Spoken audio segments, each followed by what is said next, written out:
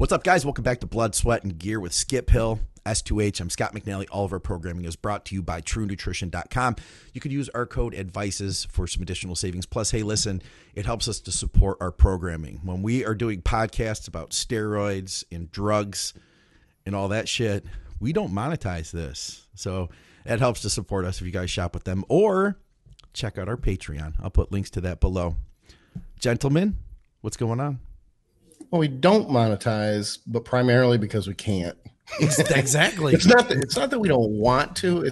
It's they won't let us. So, there's rules and it's all that type of shit. We're probably like one step away from being banned. Like if the show just disappears off YouTube, it's because, we crossed. We'll have to go to Patreon or I started a Patreon, else. So there's that. Did you? We have good. Patreon. Yeah. It's good to have backup options. Yeah. Yes. So what's up, guys? How you doing? We killed off some Whole Foods pizza when we were, having our hardware issues. Is that what you were eating? I didn't even look. Because, Whole Foods pizza is not real pizza. It's better pizza. Yeah, it's good pizza. It's healthy. It's good. No, it's not. It's pizza. But it is good pizza. Yeah. I'll tell you this. It is very underrated.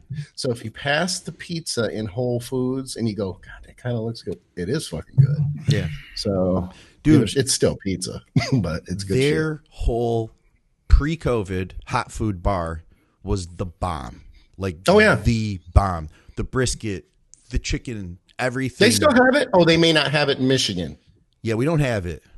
Okay. We don't have we it. have it down here. I was using it for my loads every Sunday. I was going through and getting a whole bunch of shit. It's awesome. Isn't it delicious, man? Yeah, it's awesome. Yeah. Yep. And you talk. People complain about paying about a bunch of money because it is expensive. Oh yeah. But legit, they don't make their stuff with high fructose corn syrup, all the GMO and all that type of extra. It really is pretty healthy shit. You're paying more for it, but it's good. It's good stuff. Yeah, we're not brought to you by Whole Foods, but we support them. Yeah. We might be. If we keep it up, we might be in a couple of weeks, and that would be a hell of a sponsor. We could do that. You can make. Are you telling me that you could make that happen? I can make that happen. I'm connected. I'm connected in the South. Stage, what's going on, man? It's supposed to snow here. You're kidding me. Are you joking or are you serious? It's 30 degrees out right now. They said it's going to snow. No shit. Huh. So, here everybody fucking panics and it's like we're all going to die, and they run the stores like crazy. It's I mean, if it snows, it'll flurry, and it'll be New Orleans 80 on Thursday. Anybody in New Orleans? I just read before we started the podcast that there's a state of emergency because they're going to drop below freezing. Yeah, that's the same thing here, dude. A state of emergency. Holy shit. That's brutal. You're like wrap your pipes, winterize your fucking irrigation stuff on your yard. Yeah. I mean, everybody's gonna die. It's over, dude. All right. Make sure the water trickles in spaghetti. I think they described it as a spaghetti trickle. That's what it was. No, there's a certain system you have to do to winterize it. All right, let's talk some bodybuilding, guys, because we have a bunch of stuff.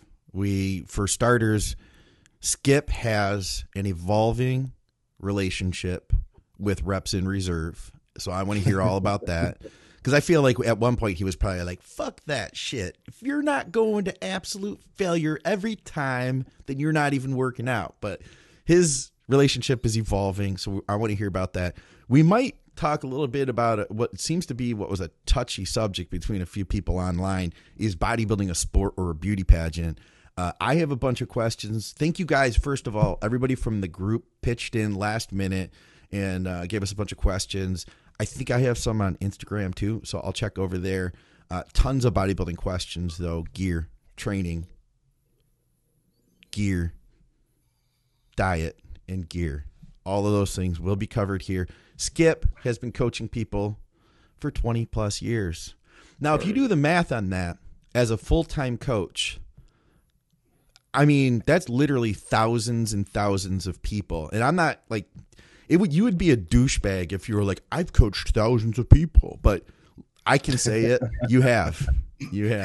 And he can say it too. Don't worry. Yeah. But seriously, though, there is something to be said about that. So I'm grateful for that opportunity. We talked about S2H's background the other week. coming up through basically understanding everything about the weird and random compounds that exist in this sport. So I'm excited to dig into this. Before we get to the questions, let's talk about this reps and reserve stuff, because I want to hear what's up with it. Where are you at? Where am I at? I'll tell you where I am now versus where I was a couple months ago. I'm looking into it a little bit more. And when I say that, it kind of sounds or gives the implication that I kind of just didn't pay much attention to it at first and give it much attention. And that would be true for the same reasons that you were saying, Scott, because it's just a matter, I've always kind of approached training, and I've been training for a long time. How long, Scott? S2H? 31 years and 6 weeks and 4 days. 36. Anyway, point being, after a certain amount of time, you do kind of get locked into some things that you consider to be very black and white. And one of those things is, you train your ass off in as short amount of time as you can, and you get the hell out of the gym and you grow. I mean, that's just always the way I've kind of approached it. So when it comes to reps in reserve, I had to laugh when I first heard it, because I thought, oh, there's a fancy name for not working very hard. I figured that was, yeah. That's exactly how I looked at it. And, it's kind of an eye roll, because I'm like, God, go figure, you got to take something now. And, we have to put this science bullshit with it and try to make it sound scientific and everything else. But anyway, the long story short is I start looking closer at my own training, and I have this battle, and I think a lot of people can relate to this. That you grow, typically the large majority of people will grow well on lower volume and higher intensity work. I think it's kind of a given to different degrees, as far as, what is low volume, what is high intensity, things like that. And those definitions aren't terribly black and white. The point is, by and large, I think most people know that they progress while doing that. The problem is a lot of times we leave the gym feeling like, God, I think if I did a little bit more, I could have done more work. I think if I did a little more work, I might have gotten more out of it. I think the longer you train, two things happen. One, people who've trained for a long time do prefer, usually, higher volume. They want to work. Their work ethic is strong because they've been doing it for years and years and years. Yeah.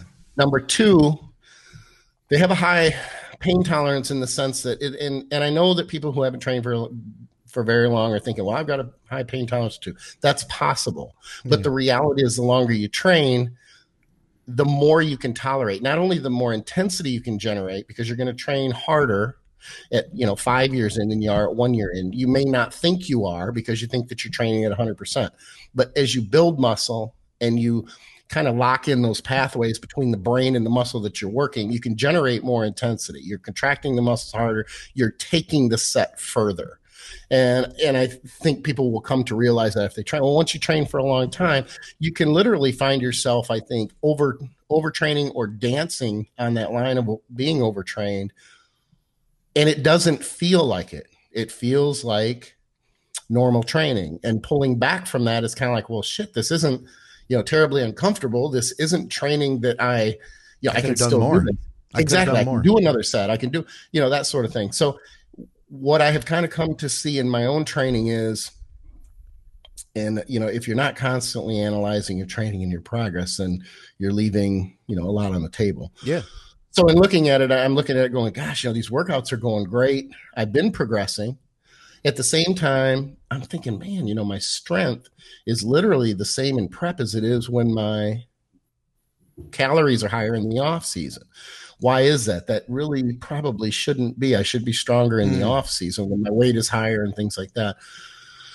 So I forced myself to back off on the volume and it's only been a few weeks.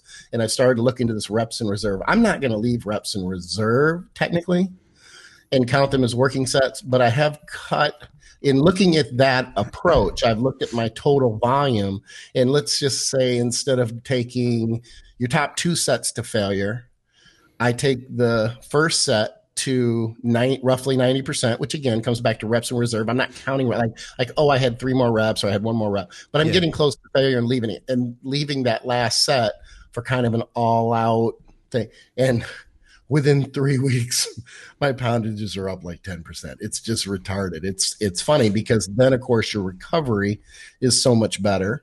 Yep. And you start to notice it. And it's not even just your poundages, it's how things feel. Mm-hmm. The dumbbells, when you start and you get it 3 or 4, you're like, oh my God, like this just feels 30 pounds lighter than it should, versus, oh my God, this feels like it's going to crush me at 3, but I managed to get 12 with good form. Yeah. There's a different feel in that when you're recovering the way that you're supposed to. Dude, I don't even know if I would title this reps in reserve as much as you're doing what I'm doing, which is what I would call, your own version of high intensity. Right. Yeah. I think what it is the reps in reserve kind of got me to where you're at it closer. To kind of take a closer look at it.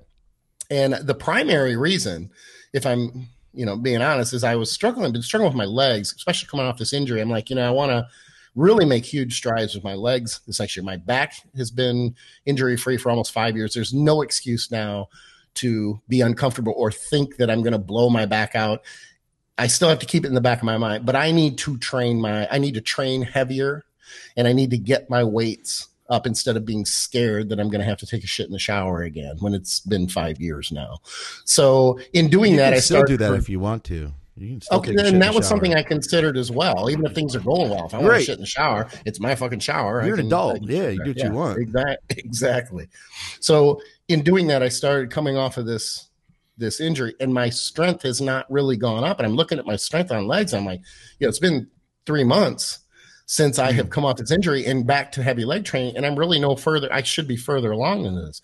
So in cutting things back, that's what I have found. In just the last 3 weeks, my poundages for my entire body, not just my legs, but they're starting to climb because the recovery is so much better. Am I necessarily keeping reps in reserve? Not as much as I've cut the volume considerably, and I've taken that 1 set away from failure instead of doing 2.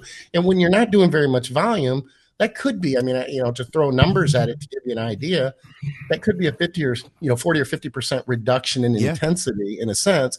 And that can allow, if you're teetering on the edge, I wasn't overtrained, I was still progressing, but it wasn't enough progress until I kicked back, and then it just kind of took off. It's like throwing gas on a fire. Yeah. Yeah, that's great, man. I love it. And what you're talking about is a lot of it is what I've been doing. If you can do a bunch of mediocre sets for a long time in the gym. You know what I mean? Like you could spend 3 hours, I've done it, training back. You can do a bunch of mediocre shit for a long time. But if you really go all out and you do something that you haven't done before, you give your body that intense stimulus, then, that's really like, you could tell, man, like I got everything I needed out of that set. Mm-hmm. There's no need to do those endless sets. And for people like us, I call us the people that aren't Brandon Curry. It's gonna be to our advantage, to try to figure out how to recover. I gotta throw this in here. Tanya Miller, she says, "What happened to 715?" Yeah, sorry, Tanya. We had hardware issues, Tanya. Yeah, I have. I've got a couple clients that are in town training. Well, one client and her significant other training this weekend, and we were going to have Andrea on the show with me. We just hammered out some legs here in the home gym, and then she was going to sit in with us, but I had some hardware issues, so we ended up being late. So sorry, Tanya. I'm just trying to be a man of my word, but this is not Skip's fault. This is not S2H's fault. But let me tell you though, so we did a little bit more volume for glutes. We did because one of her big focuses is glutes and then hams. So it was a glute hamstring focused workout. We did a few more sets for things like pre-activate the glutes. We did some hip thrusts. We did 3 sets of those.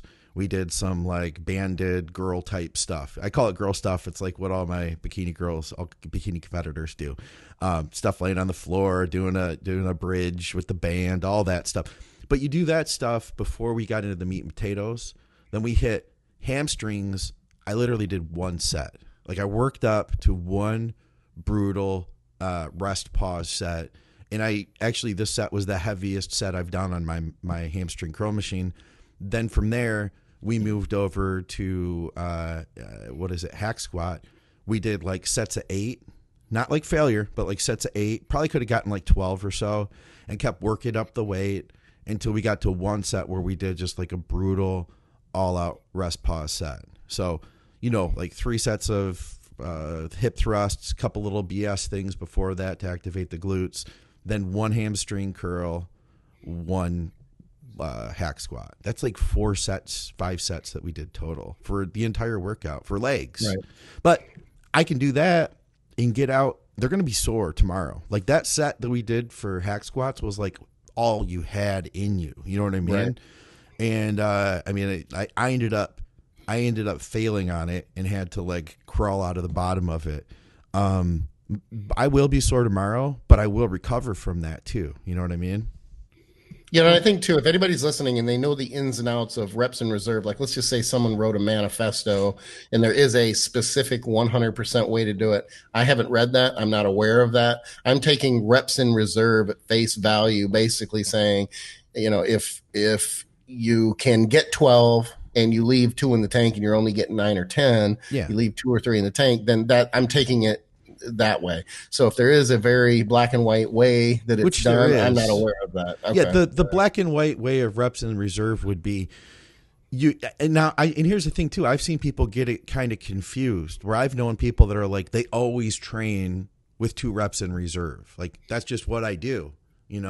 I think the way that I've seen it work well for people are the people where because you can only like be your strongest ever for so long. Like you can't progressively move up, so periodization would be, okay, let's say that I just lifted the heaviest I ever lifted on my dumbbell incline press. Now, next week, we back it down to 3 reps in reserve. So I still use the same weight, but I leave a few in the tank and then, or 4 or whatever. And then the following week we do 2 reps or 1 rep in reserve. And then the following week, then we hit it again and I try to get more than I did before. I think that makes a lot of sense. I'm having a hard time adapting to that. Instead, I was talking to Ben Pollock about this, and I'm kind of going with lightening the weight a little bit and then making it like how hard was that actual set? Was that an everything set? That would be like a 10, or whatever. Or like if the 125s are like my hard set on dumbbell incline press, the 115s are like an 8.5. You know what I mean? But if I do the 105s, that's like a 7, Yeah, it's funny that you say that too, because let's just take those numbers as arbitrary examples. If I'm pressing 125 pounds and I can get 10 reps to failure, honestly, I'm going to get more out of the set that is at the 105, 110 range to failure than I am 125s at my max weight. It's going to feel better to me while I'm doing the set. Yeah. I'm going to have better control. I'm going to have better contractions, because there comes a point with me, so I assume that there comes a point with everyone, where when you go too heavy, you can still get the reps. They may look like great. The mechanics may be great. The form may visually look good from the outside, but they don't feel the same way as they do if you're a small percentage of weight underneath what that max all out set actually is. Now, I'm not saying stay away from the max set. All I'm saying is, personally, I don't want to hit that. I don't want to focus my 100% of my energy, my focus on growth on that set. I'd rather focus it equally on that set prior, whether it's prior or the one after. There is, I call it the green room, and I'm sure it's a reference from surfing. Yeah. Where you just get the perfect wave. It rides perfectly. It's a perfect visual. You wish you had a camera. And if you catch 100 waves, only one of them are you in the green room. And I sometimes think about that when I come out of a set, and I'll think, oh my God, that was just, can't every set be just like that? But they aren't. Now, did you hear that from like surfers down there in Florida, or did you hear that on Point Break? Point Break. I don't know about Point Break, but God, that brings up Keanu Reeves. I'm not a big fan of his acting, but nonetheless, what was that, like early 90s? That's an old movie. Yeah, I got it on VHS somewhere. Not only was Patrick Swayze alive, but he had blonde hair. Is he dead? He was looking like a stud in that movie. Yeah. Is he dead? He's dead. Oh yeah, he's dead. Is he? Oh. He died of I want to say pancreatic cancer, but it was a cancer. It may not be pancreatic, but he died of cancer. Yeah. I like the movie when he molded the little clay thing with Demi Moore. Did you cry? Yeah, I don't know what you're talking about. That wasn't I don't think that was a very popular movie at all. I like it. So what else do we have here, guys? Do we want to talk about this sport versus pageant thing, or do we want to move on to the? We do. No, we want to talk about it. I'm telling you, it's a good one. All right. I heard it 3 times from 3 different pages this last week. That's what made me want to bring it up. I got asked too on one of my Instagram Q&As. Somebody asked me if bodybuilding was a sport or a pageant, and then I also got asked, was NASCAR a sport? Which I thought that was interesting. I said yes. Ooh, I had not. Yeah, yes. I'll reserve my answer. No, I'll say yes, but I'll reserve my explanation. S2H, you should run with it. Sport or bodybuilding or pageant. I saw this, and of course, I'm not going to comment on any kind of like Twitter or anything like that because it's stupid. Bring that mic in. Can you hear me? Bring it in close. No, I mean I can see where people who, if you look at sports in general, okay, for almost all sports, there's a defined end state or a defined score / result that makes somebody a winner. Like I'll just take powerlifting, for example. All right. He who snatches, pulls, presses the most weight is going to win. Okay. Now I can see people who don't understand bodybuilding where they may think it's kind of a pageant. And I'm not saying it is. I mean, I would put it as a sport, but the subjectivity of the placements, like whoever, winners, first, second, third, to most people, it's hard for them to really grasp that. And there's a lot of subjectivity to it. I mean, there's not a real defined standard. There's not like a saying, hey, if you're playing golf and I shoot 3 under and you shoot 2 under, I win. I mean, it's cut and dry. So it's not real cut and dry how people place and win.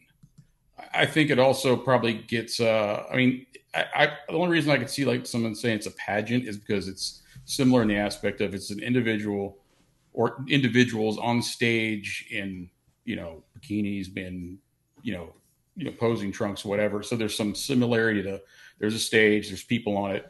They're judging a physique, they're judging a look. But where people probably get, if they don't understand it, or even people that are in it sometimes can't grasp it, how there's not a real defined standard to place a winner. There's not like a set, hey, you drove around the track the fastest or you hit the most balls out of the park or whatever. Okay. So that's kind of how I look at it. Yep. I can see their point. And I wasn't laughing at you. I was laughing at the comment about my tan. This is how recently I actually trained legs, by the way, guys. Nice. I do the same thing. Sometimes I get home and go, "Oh shit, I didn't take." Don't leave those on, dude. You get the worst lines in your skin. They were in my. They were on his calves. Yeah, not at his ankles. I'm sure. Yeah. Plus, they're like over his calves. They're thin cloth ones, so they're not even. They're like just to keep your leg warm. Are those custom made to go over your calves? Yeah. He needs Velcro. He's got to do Velcro latches once they're over his calf. Where are you then, Scotty McNally? Man, I'm gonna go with the sport. I kind of chirped in when Scott was talking, S2H was talking, and saying, "What about gymnastics?" There's things like that, or ice skating. They're subjective. Yeah, they are subjective. I think that it crosses some lines. I do think that it does take talent, though. I'll inject that, but go ahead. Yeah.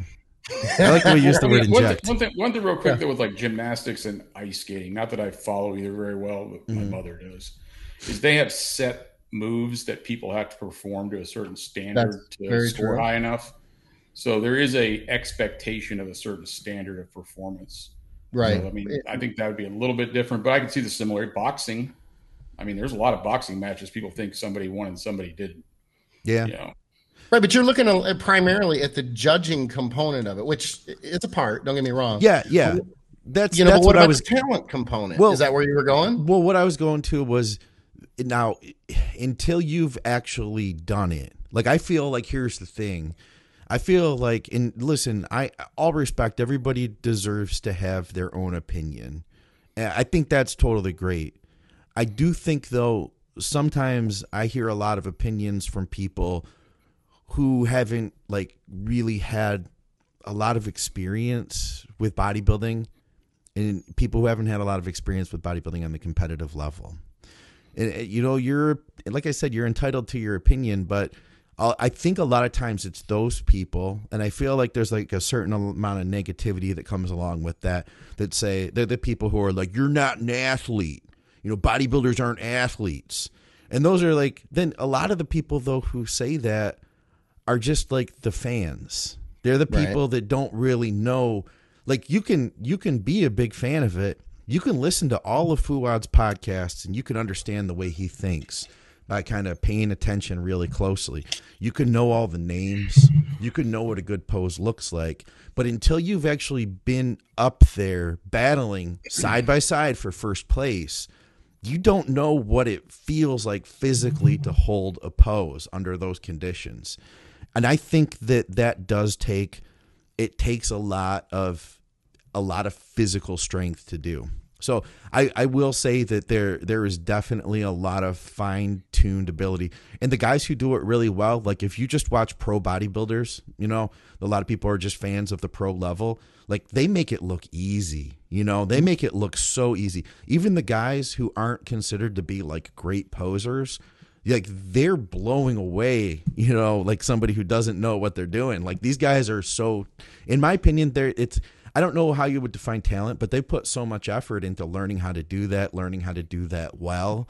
And, you know, presenting yourself and holding those poses is something that until you've actually done it on stage, you don't know what it's like. So I'll say that there's an amount of like athleticism that takes. And then it gets kind of murky, but then there's some athleticism, you know, in the gym too, like the work that you have to do. And you always hear people say that the competition doesn't happen on the stage, which it does, you know, but the competition happens leading up to the show. You know, that's where all the work is done. I think that it takes a great deal. I wouldn't say that it's all sport. I think it's part sport and part pageant. I think that it doesn't really fit into anything. And let's face it, I mean, I love the sport, but sure, yeah, it is weird. Like if you really think about bodybuilding, it's a weird thing, you know, and that's, I love it, you know, but it is strange. Yeah, that, I mean, to say they're not athletes though, I think that would be, I don't know how somebody could say that. Yeah. You hear it though. Looking at the guys up there. I mean, you hear it though. Talent and athleticism there. Talent. Where's the talent? I want to hear the talent because I'm obviously leading into the fact that I disagree because I see it as a talent can be talent. And I'm not saying you're wrong because you are right. You made a very good point, Scott. And this is what I said online too, and I got jumped on for it, which is hilarious because that's the internet.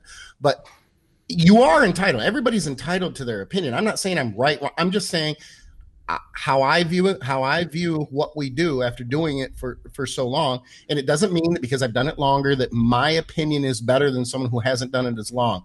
I'm just saying I've done it for a long time. I've been up there. I've been the competitor, and I still see it the way that I see it. So how do you see I'm it? just asking where the talent, what part of it is talent? Well, there's talent in anything. Like someone could say, hey, Skip, you're very talented at talking a lot. Okay, here's the talent. You are. Okay, but I mean, but there's no talent. Talent's a very general word. Here's the talent. Here's the talent. Terrence Ruffin. He's a talented poser. He's great at what he does on stage. Okay, and I would agree with the posing component of it, but he's not winning shows because of his posing. He's winning, in my opinion, he's winning shows because of his physique. The posing is an added dimension that may set him apart, from other people, but it's not typically going to win a show. I mean, you're judged. I've seen guys who pose poorly though. Guys that don't, the guys that have we'll say the opposite level of talent to Terrence that have brought, I can think I don't want to put him on the spot, but I think one guy that I really like a lot. And there was a critique this past year that he could have placed higher had he been a better poser. So I do think that posing does play a role into it. Like knowing it's just to me, that's part of it. I do think it's a part of it, but I think it's incredibly uncommon that the posing can take you up in placings unless everything in an odd situation is just so bizarrely neck and neck. I'm not saying it's not important, but let's just take it at this. I guess I'm looking at it this way. At Terrence's level, I won't disagree with the fact that the posing is far more important. But if you get into pretty much in damn near every show in the amateur ranks, I mean, it's just such a mind. Now, I disagree because you can pose yourself, present it differently. If you're just going to do it poorly and you're not going to be able to display your physique, excuse me, I'm sorry, at a level to where you're just really shitty at it, then I can agree with that. I just don't see the talent in what we do to prepare for competition. The posing, I guess, could be considered a talent. Outside of the talent, though, the dieting, the picking up weights, and what do you really work out better than anybody? That to me is not a talent, and I don't want to say that in a mocking way if that's what you guys think. But I just don't look at training like that. It's black and white. It's do it to the degree that you need to do it to get better. But I don't see talent in that. Talent is like you were saying, doing a triple Lutz or something on, in ice skating, or being able to even shoot fucking, you're a 9-ball champion on a pool table. That takes talent. Now, I'm not saying that's the only thing or the only reason that the sport of bodybuilding, to me, and I say sport, that I don't consider it a sport, because I consider it a pageant more than anything else. I'm not saying that because there's a lack of talent involved. I have other reasons. I think now, and this might irritate some people listening, and damn sure would irritate people online. I think that bodybuilders, especially competitive bodybuilders, who know what it takes and the all-consuming components of 24/7 dieting, training, it's on your mind, it's consuming. We want to treat it as a sport because that gives it credibility. To call it a pageant in our mind says we're not Hawaiian Tropic girls, but you are in the very literal, simple sense of how you're judged. You're judged only on how you look. You're not judged on how you train. It indirectly impacts how you look. I agree with that. But we all know plenty of people who are 10 times better than we are on stage, and they may not train and diet as hard as we do. So it's not just a work ethic issue. You do what you have to do to be the best that you can be, but you're not judged on that. That's all left in the gym. You're judged only on what you look like. And that is no different than a Hawaiian Tropic contest at a bar with a bunch of drunks, and the Hawaiian Tropic girl has the best tits and ass, and she gets $500 for the night. All right. I think Scott Stevenson agrees with you, and he may disagree with you. I'm not sure. I didn't read all this. We'll put the comment up, and we'll see what Scott says. One thing though is, what's the definition of a sport too? And that is true. There's a lot of generalized terms. I think Scott gets into that here too. Let me see what he says. Let's see. Just because a particular competitive endeavor requires athleticism does not make that competitive activity a sport. If bodybuilding were standardized as a competitive endeavor, such that posing, performance, presentation were formally graded subjectively, a la figure skating, it might be considered a sport. But that's not typically the way in which placings are decided. I think I'm with Skip. What Skip is going to say, more of a pageant. And then he adds, I've got one more here. What's what I said about the judging? He says, I have seen some guys have better talent in how they train. That's interesting. They simply can connect with the muscle in a better way. I noticed that right off the bat in training with Dave Henry, different from other people. Now, that's a good point right there. What about that? I mean, I guess that could be considered a level of talent.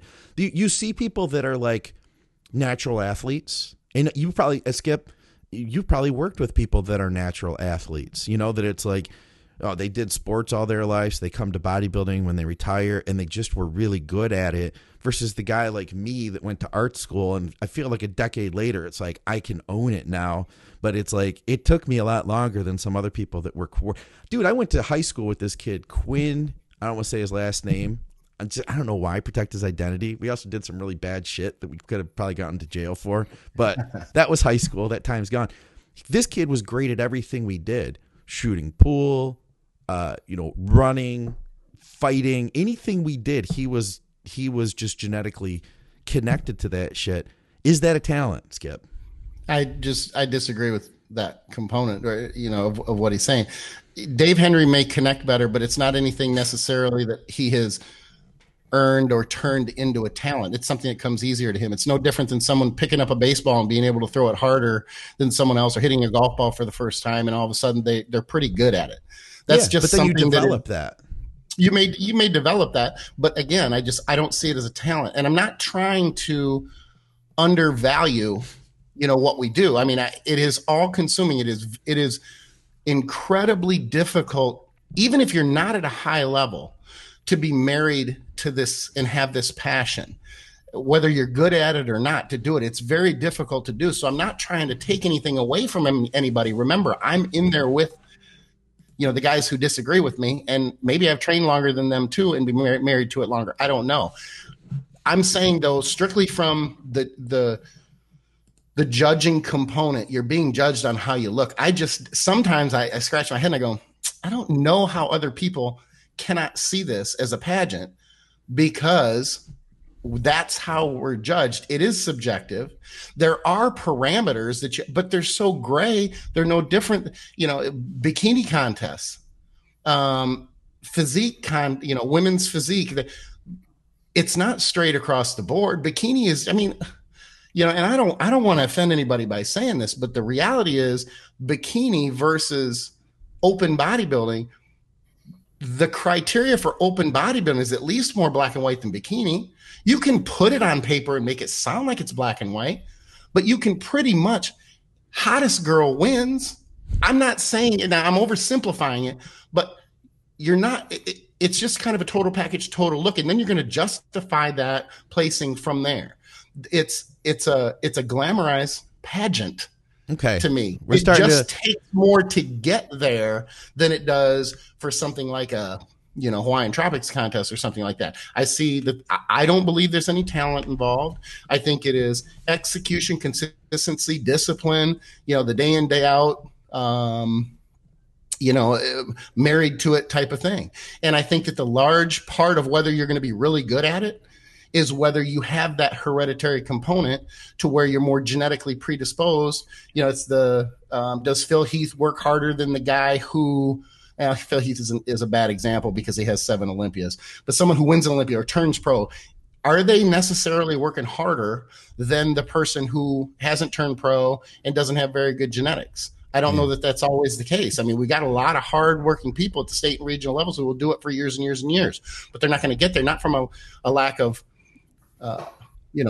talent, I guess. They just genetically don't have that. You were talking about your friend, Scott. We got to move on, though. Just to let you know, because we're going way long. So I was trying to stop you a few minutes ago. Okay, it goes both ways, and that's fine. If you have a different opinion, that's cool. It's when you don't, and this is what it turned into on the internet. If you don't respect the fact that there are differing opinions on it, then it turns into name calling, and then you're not qualified to give an opinion and shit like that. It's just kind of laughable the way people react over it. But do you have any final thoughts, Scott? Or are you good to move on, get some questions knocked out? Skip's totally talented. Talented, but not in bodybuilding.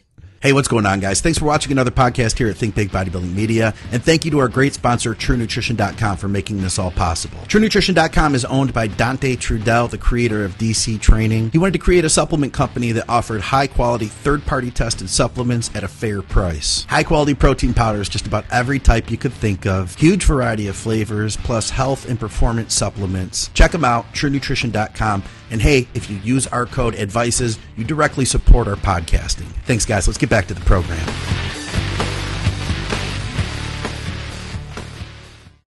Let's get to some questions then, because we've got a bunch of them.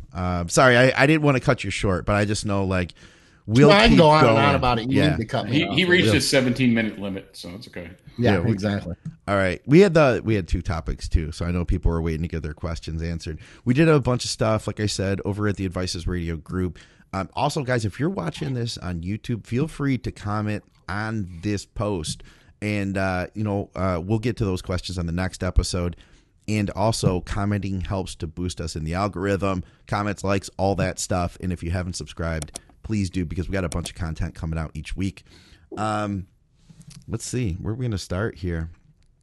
At what body composition? This is Kyle Becker, by the way. At what body composition, body fat percentage, amount of muscle is ideal for starting a cycle? I'm going to guess he's saying like an off-season cycle, but, you know, I don't know. Say that again? Oh, like the normal, hey, if you're not 10%, you shouldn't take gear. Yeah, like where should you be if you want to start? First of all, I don't think most people know what body fat percentage they really are. Yeah, that's a good point. Yeah, I mean, true. Okay, let's say if you're healthy, you're not obese or something. I mean, you know, this is just somebody who wants to take it for the aesthetic purposes. You know, not because they have low testosterone or something. I mean, as long as you're in decent shape, I think there's no like set body fat, but I mean, there's a point where your body fat's so high that you're not healthy.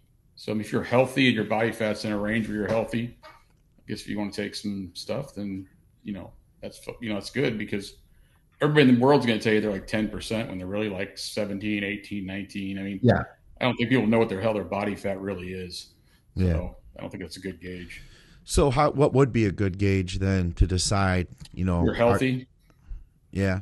You know, that's a big one, because if you're obese, I mean, you're not healthy. Your heart's under a lot of strain, your organs, I mean, you know, blood pressure is probably high, different things like that. So if you have good markers and you're reasonably in good shape, I mean, it's your personal choice, but you know, the people that shouldn't are the ones that are not healthy. So, you know, if you have diabetes and you're overweight and all this stuff, then it's probably not the thing you want to do right then. Skip, how many people come to you and they're like, hey man, I've been thinking about working with a coach. I've been watching Blood, Sweat, and Gear for the last 5 years. And I want to hire you, man. I want to grow as much muscle as I can. And they come to you and their body fat's too high to really start a growth cycle. You know, with body fat percentages, look, if he did say ideal, okay? Yeah. Ideal going into a growth phase. Again, ideal is that your body fat is relatively low so that things like insulin sensitivity are high and you're ready to basically take advantage of the growth phase, whether you're going into a cycle or not. But I will say, unless you're really well versed and advanced in using not only in bodybuilding itself, and you've had, you know, a few off seasons and you're more than a handful of years into, you know, bodybuilding and training, you know, even if your body fat level is high and you start your first or second or third cycle, you should still respond relatively well to that cycle anyway. I don't think it's not like you're going to get shitty results. It's just that ideally, again, going back to him using that word, the lower the body fat, the better. That's just something that has become more and more obvious, and people are starting to accept, thankfully, over the last 5 to 8 years, where it used to be that put on as much weight as you can, eat to get as big as a house, and then worry about body fat later. And I never liked that approach. S2H touched on it, not only for just progress and results, but even for the health component. I don't think it needs to happen. I know that there are plenty of people who will argue differently, and that's fine.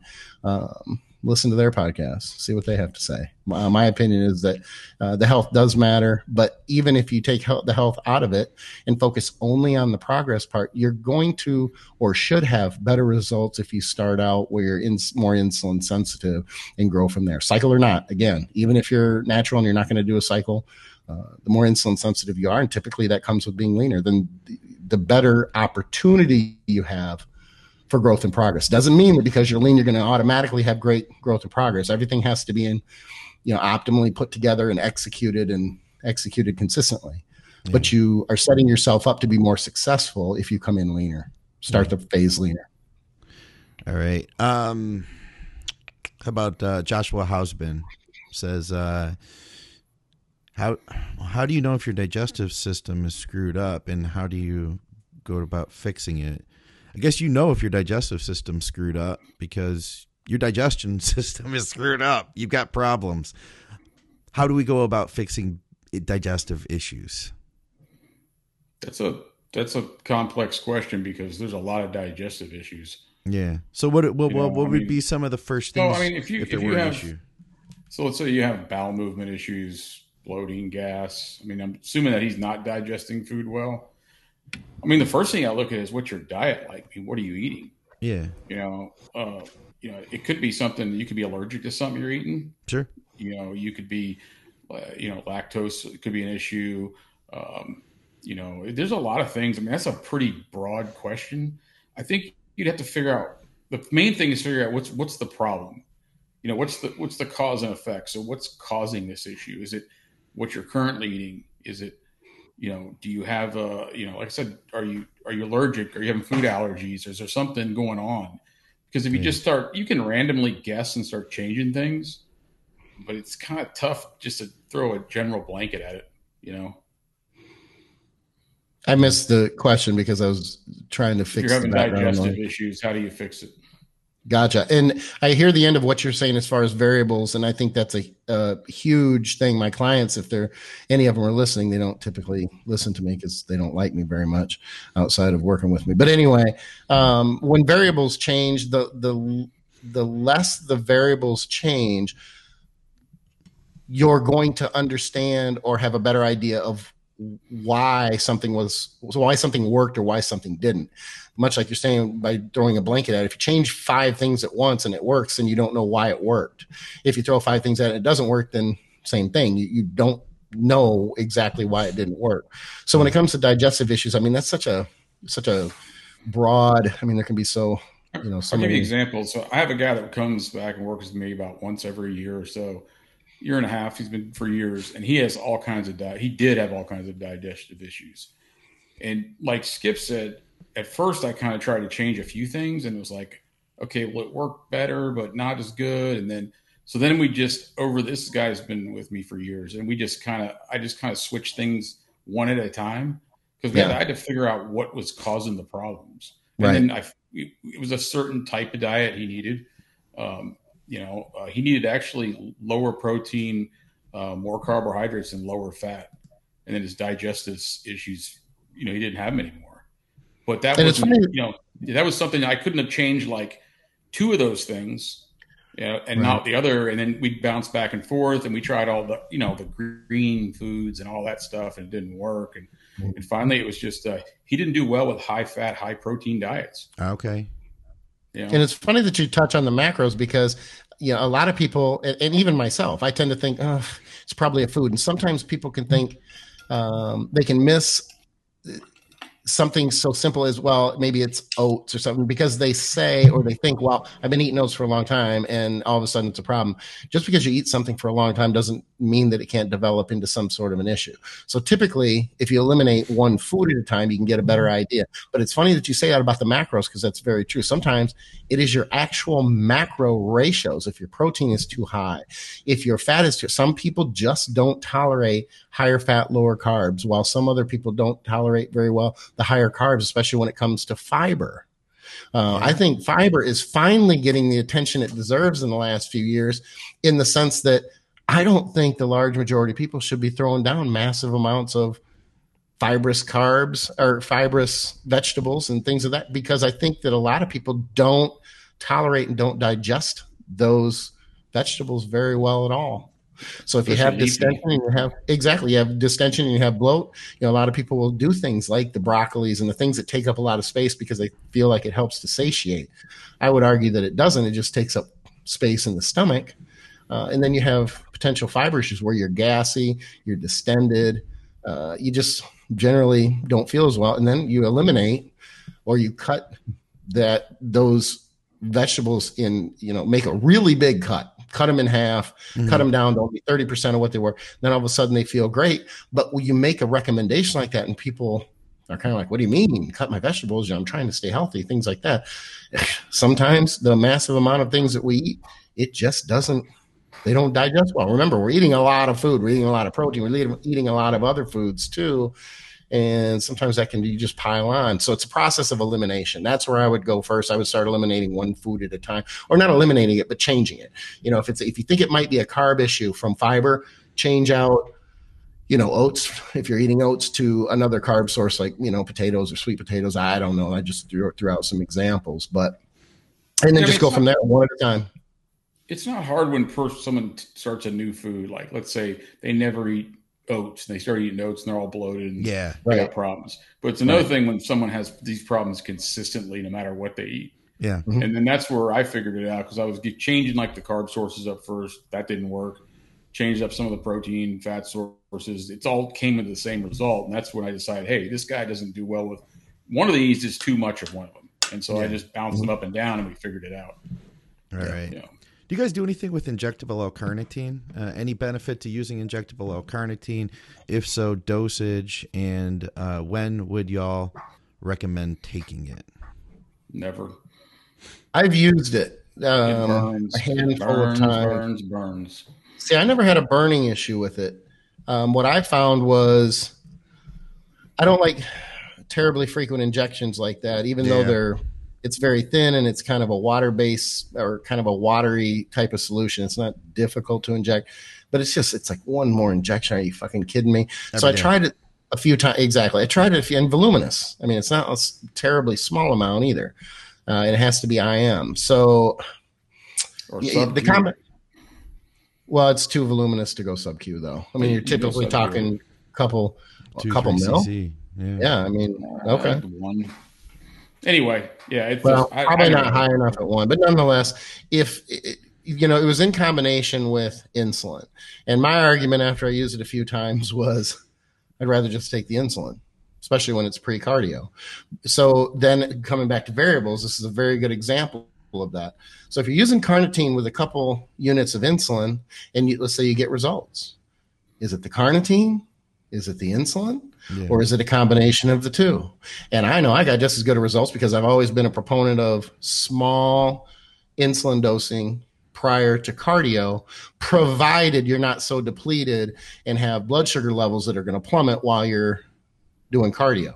And let me just say, without getting into it too much, a couple IU of insulin or a couple units of insulin should not make you go. If you go hypo doing cardio, even if you take the couple units fasted, it's not, you better don't blame the insulin. You need to look at your diet closer to see why you're going hypo. Now, adding it on top of the potential that you're going to go hypo is even what. But so, please, anybody listening to this, don't do it. Well, Skip said I need to take insulin, prior to cardio, and that's going to be so much better. There's a myriad of reasons and ways to do it correctly. It's not. There's a whole system to it. So don't think you can do it on yourself if you don't know, or do it by yourself if you don't know what the fuck you're doing, because you can mess yourself up. Point is I didn't think, and I still don't think, that the carnitine, even injected, is worth all the injections, the voluminous. I don't think that the payoff is there. I've heard a couple other people say that it is, but it's a very, very small amount of people, and I don't buy it. I don't buy it, so I don't promote it. And there was a point where, when I say sub-Q, there was a point where people were promoting that you could do spot fat reduction with it sub-Q. This is probably 15 years ago. So that's where I tried it, and it was not fun. I don't remember. It was probably 2 cc's. Maybe one. It was a lot, but it burnt. God, that was not. And the guy that was swearing by it's like, dude, you just got to keep doing it. And man, finally, I was like, fuck this. Yeah. It was miserable. Follow-up question: is the oral worth taking, or does it metabolize into a carcinogen?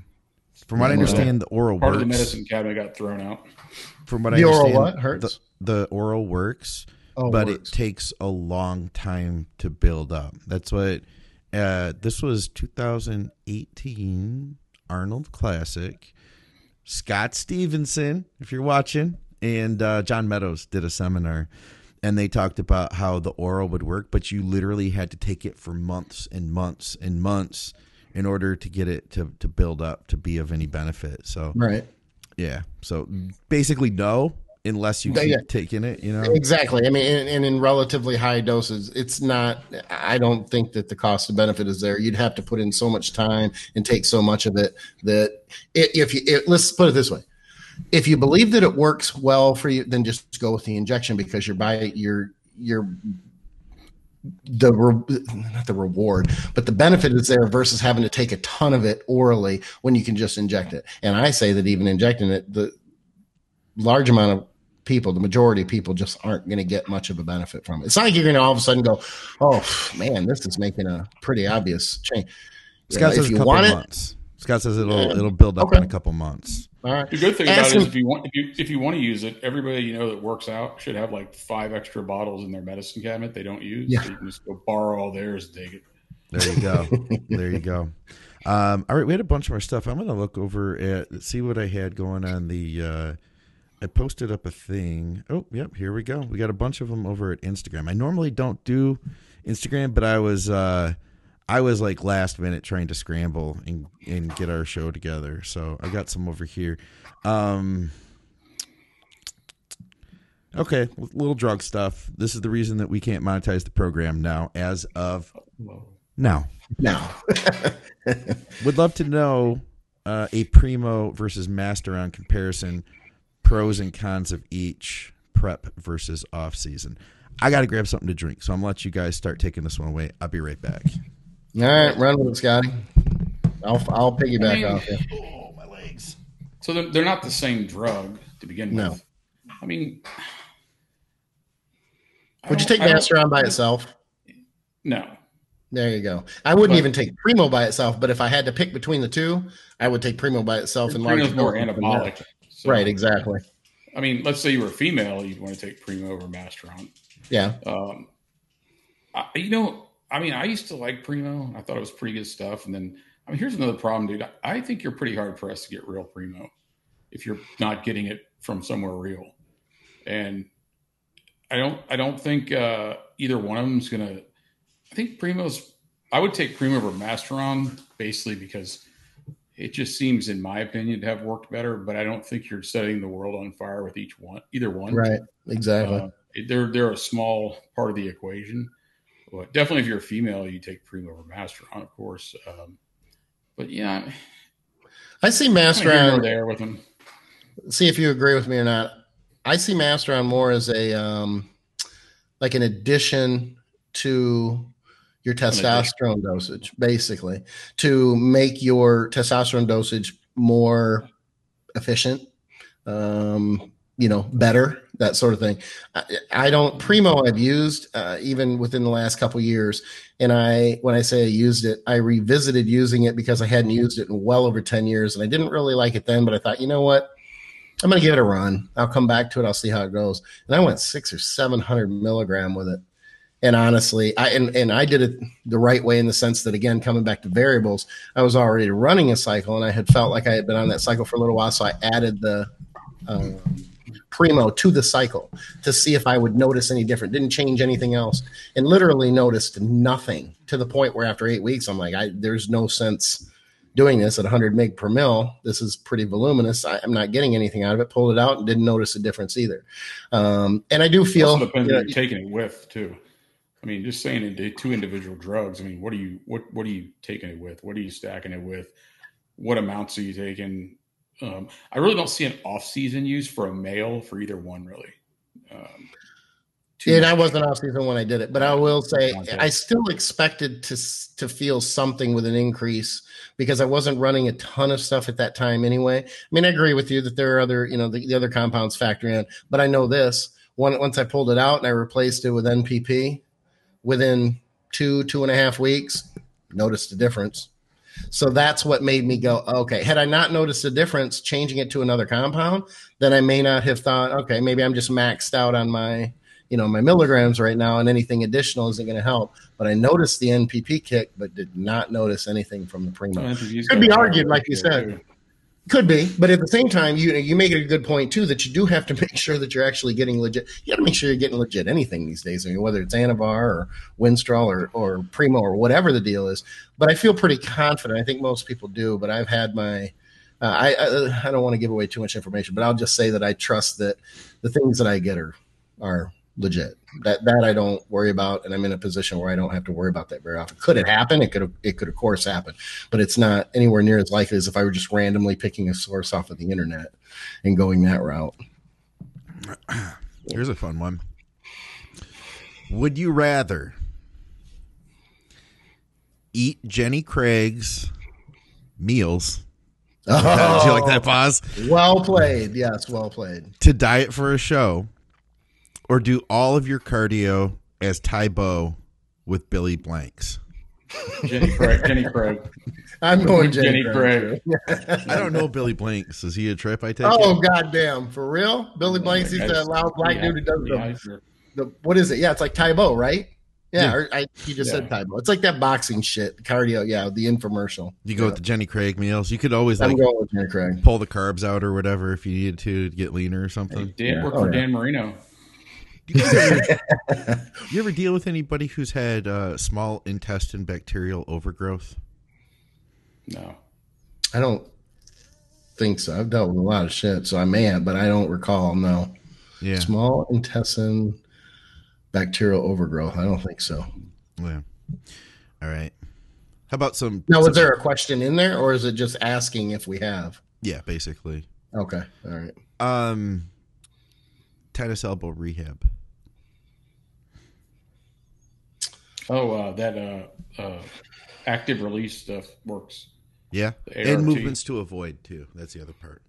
Yeah. Well, that one's easy. Any exercise that irritates it. I mean, I'm not trying to sound like a dick, but anything that exercise, it's an itis, tendonitis. I call it itis issues, old man itis issues, because the older trainers tend to deal with it more because we do more work than the younger guys typically. So we ask for the inflammation. BPC? You down with BPC? Holy shit. Skip just recommended BPC. I'm looking for the segue. Changed. Okay, we'll go to that. Let's go to that next. Right. I got some stuff. So I dealt with tennis elbow a few times. When I got it, when I did a manual labor job, because I was like using my hands all the time at work, all you were day playing long. Tennis. Yes, and then I was playing tennis, and then I was training. So yeah, I'm pulling the crates. Everything, dude.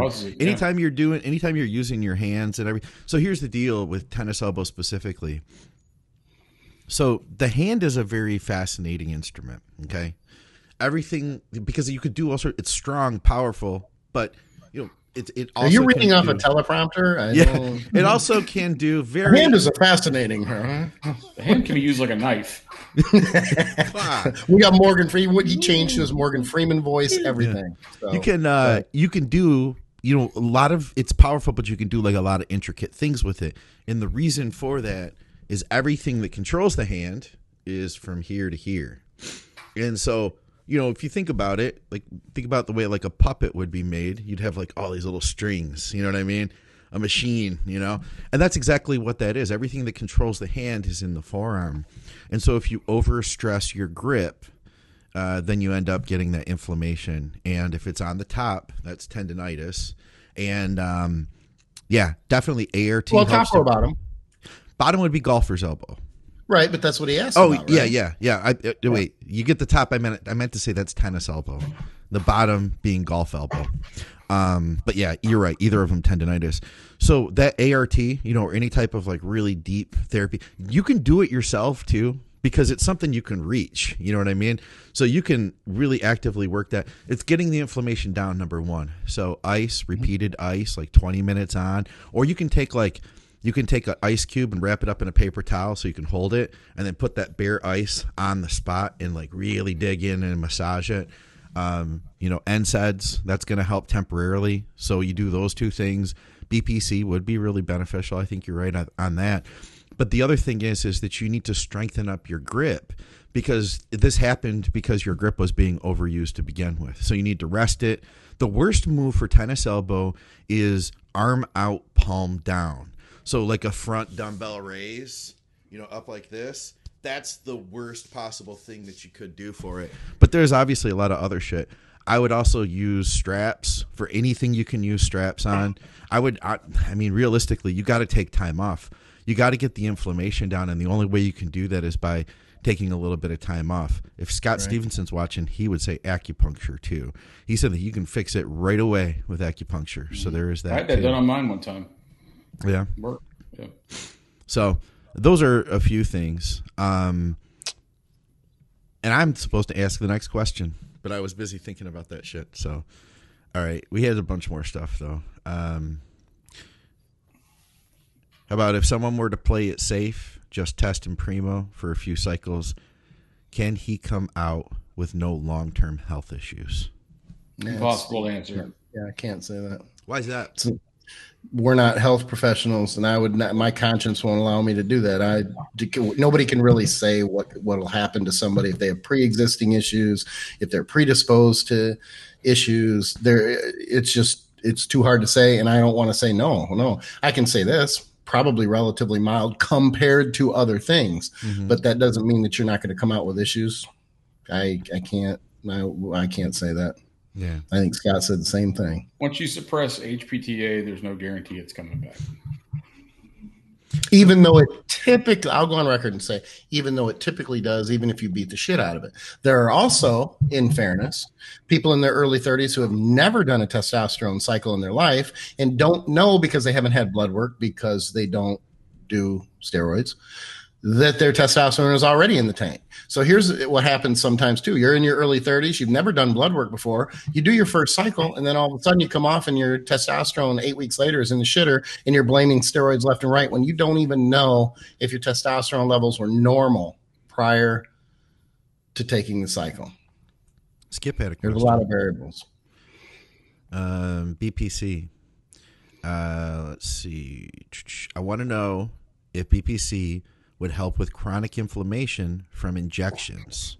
Speaking of BPC, I'm talking about debilitating soreness that oftentimes lasts for a week. Actually, that was sent to me by Ken. I don't know his last name, but he wanted us to answer that. And he said, I know that you're not here. I'm just reading. I know that you're not the expert on BPC because you haven't used it before, but both Scotts probably could respond to that. By the way, I think you're a genius. I'm just finishing up the tight. In fairness, I think you're a genius. I know you've been doing what you do a long time. You're very good at it. Arguably, I'm not done. Arguably a savant. Oh, I called you savant the other day. Remember that? Yeah, let's not go overboard, Ken. I mean, I appreciate the thing there, but so we'll give Ken a shout out. Thanks for watching, Ken. So what do you say, injection soreness? Yeah, he wants to use BPC for injection. From what I understand, he explained it more to me, so I'll explain it just so you guys understand. It is chronic and debilitating soreness from gear that would make you think that the gear was bad. No, it couldn't be the gear. But the gear isn't bad because the gear has been changed to different, Really? from different, not only different compounds or not even different valves, but from different places like source. So it's not the gear itself. It's just that it's almost like the body is already in a very inflammatory state for whatever reason. Mm-hmm. And when I'm saying inflammation, I'm talking about maybe 1.5 mil, and it ends up being debilitatingly sore for like almost 6 days, to the point where the muscle almost can't even be used in the process during that soreness. I don't think BPC would work on that because BPC is actually natural. It comes out of the acid in your gut. Yes, it does. The only thing it enhances is the modular repair of your tendons. And ligaments. So it's not for general soreness. No, it doesn't. I don't think it has any effect on your muscular, on muscles, just on tendons and ligaments. Okay, what would that inflammation be caused by? None of us are doctors. Here's what I would say. Did it just start, or has it always been like that? Been like that for 3 or 4 months. Probably the carrier oil changed. Different from different sources, completely different sources, just to eliminate the gear. Actually, now it could be that by coincidence, carrier oil. Yeah, it could be. But think about the volume. The volume isn't very high. Because some people, ethyl oleate a lot. There's people that have that same reaction to ethyl oleate. Yeah. So that could be that. Is it? Ask him if you know him. Ask him if it's real clear looking. I know him relatively well. If it's in grapeseed oil, he's going to know it. So what if the oil was consistent the whole time and they'd use the same source and the same oil for say 3 years? Would it all of a sudden, I mean, I know that it could, but would it all of a sudden become an inflammatory issue?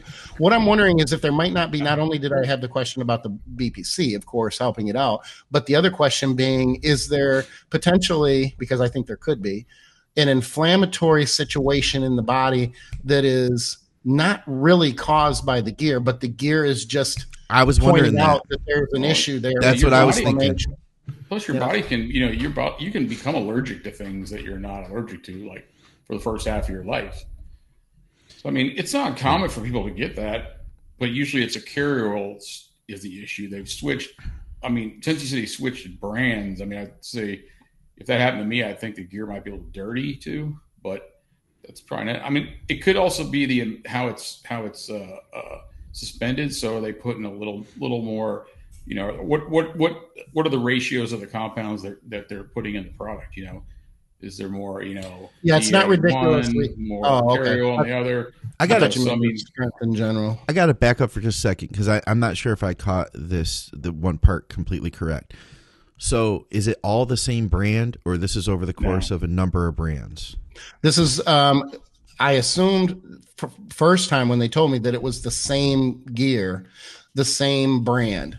Then they told me that they had switched to not just a different brand from somebody else, but switched it twice. And all three times had gotten the same response. That's why I think it's unlikely that it's an oil issue. Yeah. It's unlikely, or it's pretty obvious that it's not the one type of gear where sometimes you might have a bad vial. Or let's say you're using DHP and you didn't know that it had crashed a little, it was starting to crash a little bit, or you're at the bottom of a vial and there was something, but that it's been going on for so long that it's almost getting to the point where, here's an example.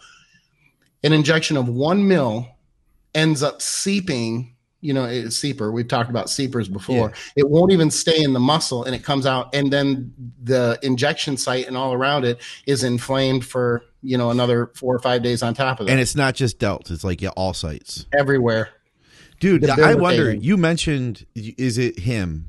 I wonder, because here's the thing too, like my allergies will be better sometimes than others. It's not necessarily that there's more of I get a dust allergy, and sometimes I'll deal with dust all day long. It's not a big deal. Other times I, go to move one thing in the basement and then I'm like all my eyes, everything are all inflamed. The way I understand it is that if you look at inflammation, and if you had a bucket in front of you, and Victoria actually is the one who kind of helped me understand this, that you have all these different things that kind of, add to that bucket. And so if that bucket's already full and then I have something else, there's that one thing, it's enough to overflow the bucket. I wonder if his bucket's just overflowing right now, if he needs to reduce inflammation from this, and this, Exactly. How is his sleep? How is his stress levels? All that stuff. What else is going on in his life? Is he borderline overtrained? Right, exactly. All that. Does he have other nagging, like, oh man, the knee is bothering me. There's inflammation there. There's odd inflammation in the wrist that can't be explained. Things like that. Yeah. At that point, I'd feel like BPC would be a Band-Aid, Because it's like at the end of the day, you just have to get that inflammation down. Maybe it could help in that process, though. But I wouldn't. Yeah. I wouldn't take the BPC in order to keep taking the shots. You know what I'm saying? Right. Exactly. And that's a very good point. I agree with that. It sounds like something's going on with him. I mean, obviously, your body can. You're puncturing your body with a needle, so your body, it can. If it doesn't want to have any exogenous stuck into it, it could reject that compound. I mean, I don't know the whole scientific reason, but if he's bounced around to different compounds and he knows it's not a certain, now I would tell him to step back and look and see if they're all made with the same carrier and it's different. If he's using ethyl-8 or something, you can actually smell it if it's not written on the label. Oh yeah. It has kind of a industrial smell to it, kind of. And, that could be it. But if not, then I think, like Scott said, I think it may be something with him. All right. How about, let's see. If you had to add more weight to any gym machine, this is a fun one. What would it be? Oh, the hammer incline press. The easiest machine to use. Hell yeah. Because I can put 4 on each side with the little 25 barely hanging on and nail those things out. You're kidding me. Oh, yeah. You're telling me we got to get you those Dusty Hanshaw plate extenders for your hammer strength incline? Well, right now I probably couldn't, but I mean, I would put, this is not too long, a couple of years ago, I would put 445s on, and you could hang like a 25 on there and like take the little collar thing and barely hold it on. Yeah, knock out 12, 15 reps with it. How about you, Skip? If you had to add weight to anything? Well, I haven't maxed out a machine yet, quite frankly, so I don't think I have to worry about that. Yeah, I'm not training with Dusty Henshaw poundages over here. I can't think of. I'm trying to think. There's got to be something that I could max out, but I can't think of one. I'm not maxing any leg sled, angle leg press. With no top pole, just 2 side poles. No, I'm not maxing out angle leg presses either. So I'm not much help on this one. I was at this gym up in the UP, as we call it, the Upper Peninsula here in Michigan. This dude, Joe's Gym. I met Joe. He's the owner of the gym. Really? Yeah, he's retired corrections officer. Lives up there in the UP. Really cool dude. Like, I talked to him for 40 minutes. He had fabricated all sorts of stuff in his gym. Little tiny place, wood paneling, all these fabricated machines. He had a chest press that was selectorized chest press that went to 400 pounds. Them old school ones, dude. Sometimes I pull. You ever do an old school preacher curl and you got like 3 plates on there and there's like 20 more plates? You're like, who in the fucking world? Who in the hell is using that thing? Yeah. Who is using this? We used to have rip my fucking biceps off. We used to have one. I could put like a 25 on each side, and it was like tough. I wasn't a weak guy. I'm like, who the fuck loads this thing all the way? And you come by and see 245s on. I'm like, I want to find this guy. Curling this. I think weight plates for selectorized equipment like 30 or 40 years ago, they must have been dirt cheap because they just put a ton of them on there and figured, fuck it. They're not that expensive. We're just going to put them on there. All right. What else do we have here? Okay. So he's not doing a show, but he's heading to the beach. Advice on drying out 1 week out from hitting the beach. Trying to look my best out there. Beach including alcohol? Yeah, that's a good question because you might mess it up in 1 hour. You got to be really careful trying to. I can't tell any people I know that have made that mistake of drying out to go to the beach. Yeah, and then gone, even not party, but if you go out and party on top of it, you are going to pay the piper, baby. Yeah, because salt water dries you out. You're in the sun, and you're not used to being in the sun. I went to Mexico one time, got this best ripping shape ever, and decided to take a couple of Diazides before I went. Yeah, dude, I paid the price hard the first couple of days. It was not pretty. Yeah, and drying out a week before, if you were to dry out, you would dry out, a day or two before, and then you're going to look your best for a day or two. And then as soon as you start taking in water after being that dry, you're going to blow up like a puffer fish. You're better off, really. Not just to the guy asking the question here, but to anybody who goes this route, you're better off just going lean, taking in moderate amounts of water while you're out in the sun and everything else, and then just eating moderately. But then at night, and I'm kind of giving away what I do when I used to go on cruises with the kids, because I didn't want my distended gut out in the sun. I would eat much lower volume for like breakfast and lunch. I make sure I get enough water, and then I'd have a bigger meal at night, because then if I was distended, I was going to bed.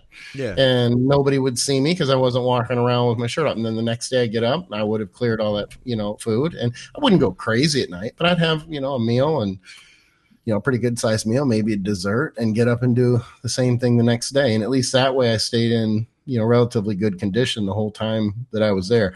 I think you're better off doing that, because you're going to rebound at some point, and then you're going to look worse, and then you're going to feel like you look even worse because you're not training and because it's not your typical diet and that sort of thing. So drying out a week before, don't do that. Even if you are going to dry out, do it a day or two before, but it's still dangerous. Like S2H said, you're in the sun, you're going somewhere that you're not used to being in the sun. If you get burned at all, that's going to help to dehydrate you. Salt water. Yeah.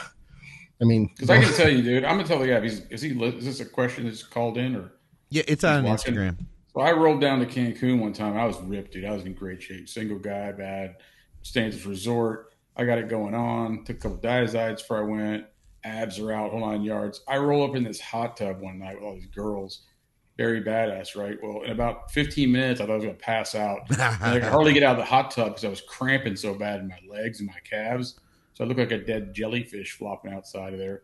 Yeah, it didn't work out too good. So I'd say just go as you are. Yeah. Yeah. I think, there's a difference between looking good for summer and getting on stage. Like, and I'd even say I handle the whole thing different. Like, here's something I've gotten into is that I would have a thought that somebody who's like just looking to get in good shape and they want to run a cycle for the summer, they're going to do like a cutter. I like Master on Enanthate because it's something that you don't have to take a lot of, like low volume basically. And it's something you could run that for 8-10 weeks versus the guys who are like, and then I'm going to take the Winstrol tablets. And, it's like things, the way that I get ready, when you're thinking about getting ready to look your best for a show, you're planning on looking your best for one day, like 1 hour of one day versus like you guys are saying, if you can just kind of like look good in general. I mean, the reality is if you're on gear, you're probably putting a lot of attention into your physique. You're probably going to look better than most people on the beach. At least hopefully you're going to look better on most people than on the beach anyway, right? Well, and if you're out in the sun and you're losing water. Sun and salt water are going to dry you out. You may not look you may take a day or two out there, but get in the ocean enough and get out in the sun, and you will dry out like you never thought you could. Yep, you'll have veins everywhere if you're lean enough. Like you said, the sun, the salt water. You're not going to take in more water than you're going to sweat out anyway. At least while you're at the beach, so you're going to stay. You're going to look pretty damn good. And I think you touched on a good point too, Scott, when you said that you're going to look better than most people. Even if you lose 5 more pounds of body fat, no one's going to notice a difference if you were carrying 5 more pounds of body fat versus not. You're either in relatively good shape or you're not, because the average person is just going to know, oh, wow, he's in good shape. And here's what's even more important. And I know this is a shot to most people's ego. When you see somebody look at you at the beach, and that you might even think, oh, yeah, and maybe they're impressed with how you look. I promise you, and I know this hurts the ego, but 2 minutes later, they don't fucking remember you. They don't care. They don't give a shit. They were impressed for like a minute. Yeah. And then they're doing something else. They don't give a fuck. It doesn't make up their day. Unless you're like Ronnie Coleman, then they'll remember you for a long time. Right, exactly. Yeah. Yeah. Now, if you're going down there to get laid, that's a little bit different. But I still wouldn't go with Diazide. And there's a couple jokes here, but I'll leave them out. I the pictures of that trip because we walked down to like past the resort to the locals beach. Yeah. And we were all out there. It was me and another dude. He's a pretty big dude.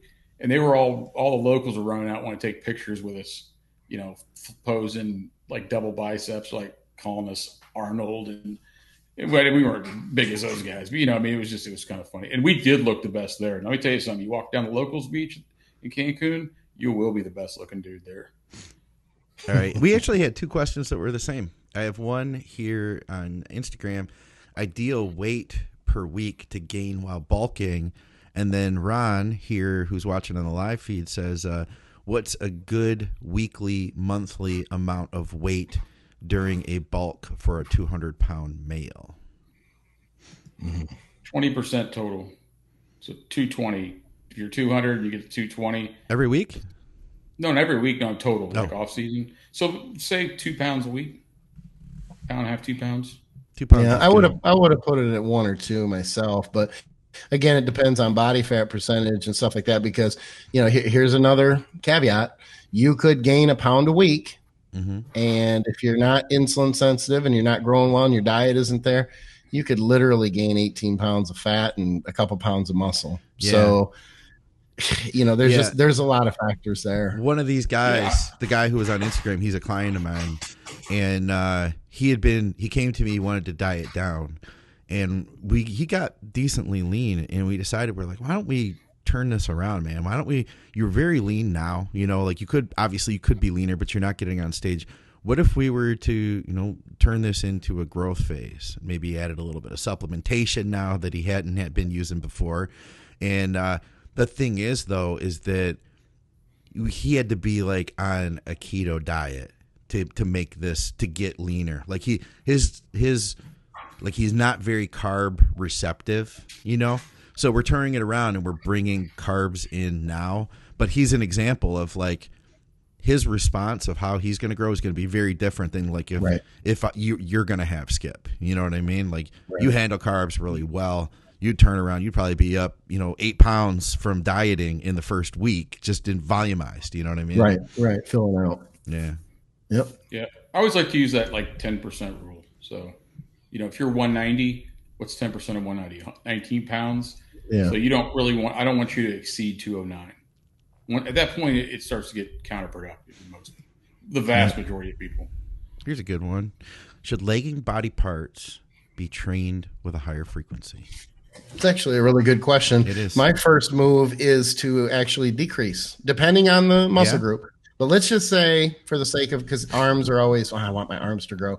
And what happens when you want your arms to grow? You end up training them more frequently. And what you're really doing is they weren't growing typically, not all the time, but typically they weren't growing to begin with because they were overtrained. So then you're training them more and they're becoming even more overtrained. Arms they get a lot of indirect movement or work from the other movements like chest pressing and back pulling. So a lot of times when you cut the frequency, you end up, without even meaning to, growing and progressing because of the increased recovery. I always go that route first. Now, if it's legs or something, then you have to take a look at the intensity, the volume, whether they're recovering, things like that. Major muscle groups, sometimes you can kick it up a little bit. But the large majority, especially when it comes to things like chest versus legs. Legs, a lot of times, because they're hard to fucking train, balls out. A lot of times legs can handle more, like they might not be training them hard enough, but chest, bis, tris, those things most people will pound. They'll go to failure and they end up doing too much work.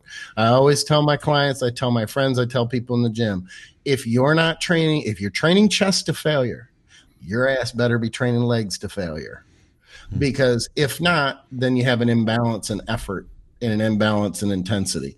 So a lot of times that kind of wakes them up and goes, oh shit, I'm not training legs hard enough. And typically that's the case. So it depends on the muscle group. It depends on, whether I'll leave it at this. I would start with cutting back first to increase recovery. Because if you can train more frequently, then you need to have better recovery. So you should already be growing anyway, just not growing enough to be able to increase frequency. So what you got, Scott? Well, I mean, I'd say first you have to look at how are they training it before. So, I mean, if you're doing like 150 working sets for biceps and you think you should increase the frequency, well, the frequency is already the problem, like Skip said. But if you're not doing anything for them, like 2 sets or something, well, I mean, higher frequency would be relevant to what you're doing. But in general, most people overtrain, especially small muscle parts. But I disagree with Skip. I think you should train chest, back, and bis and not train your legs. And that's just the way right. I've got 2 things. First thing, Skip, I took your advice. You probably don't remember giving me advice, but I took your advice. We talked about this. We talked about legging arms a little while ago. So it wasn't the wrong advices. I just want to make sure. That's yet to be discovered. We'll find out because I'm still doing it. But so I've been doing push-pull legs, and with that, my arms have not been getting as much attention. Like every time I train, it's like back gets hammered really hard. The biceps are a mild afterthought. Chest gets hammered really hard. Shoulders, they're kind of little attention, and then arms, triceps are mild afterthought. So I wanted to, and I asked you guys, I was like, well, I'm already doing very low volume. And you were like, it's easy. You just need to put priority on your arms. So I've been for the last several weeks now, I've changed my routine to push, pull, arms, legs as my split. And I think, it's hard to tell. Obviously, I have more inflammation in the guns now, but I think that's working. In the guns. How big are the guns? Have you measured them? No, I'm afraid to. I'd be disappointed. I'd be sad. You know what I mean? Do you register them? Register your guns? Other thing I was going to say is I wonder how he's training this legging body part. Because I'll tell you what, I feel like what I have discovered is that, people are like, well, my legs genetically are weak, or, my back is genetically weak, my chest is genetically weak. And then you discover like, oh, but you have really good shoulders and you're pressing with them every time you bench press. It's like another factor would be before you start changing the volume, if what you're doing isn't working, then maybe look at what you're doing meaning the technique. Mm-hmm. You know, we all think that, like, you know, you may be killing it every time you train chest, but if you're not training, if you're hitting your shoulders, you know, you're not hitting the chest, then you got a problem. I wouldn't do more of that. You know what I mean? Right. So, well, if something isn't you make a very good point. If something isn't growing, I always laugh when people say, well, you know, no matter what I do, you haven't done everything yet. Don't kid yourself. Yeah. It's very, very rare for someone to have done everything and exhausted because they don't have the knowledge and the knowledge base to be able to cover all the options that they think. What they really mean is my legs aren't growing as easily as everything else. Yeah, so exactly. It's important to note the difference when it comes to, you know, especially with legs and things. But a lot of times, you know, I'd be surprised if someone had lagging legs and they've really focused on them, focused on the training, focused on optimizing everything for a year and couldn't make dramatic changes with that body part. I would find that very, very difficult to believe. Even with, I don't want to say with shitty genetics, but even with mediocre genetics, I would find that difficult to believe.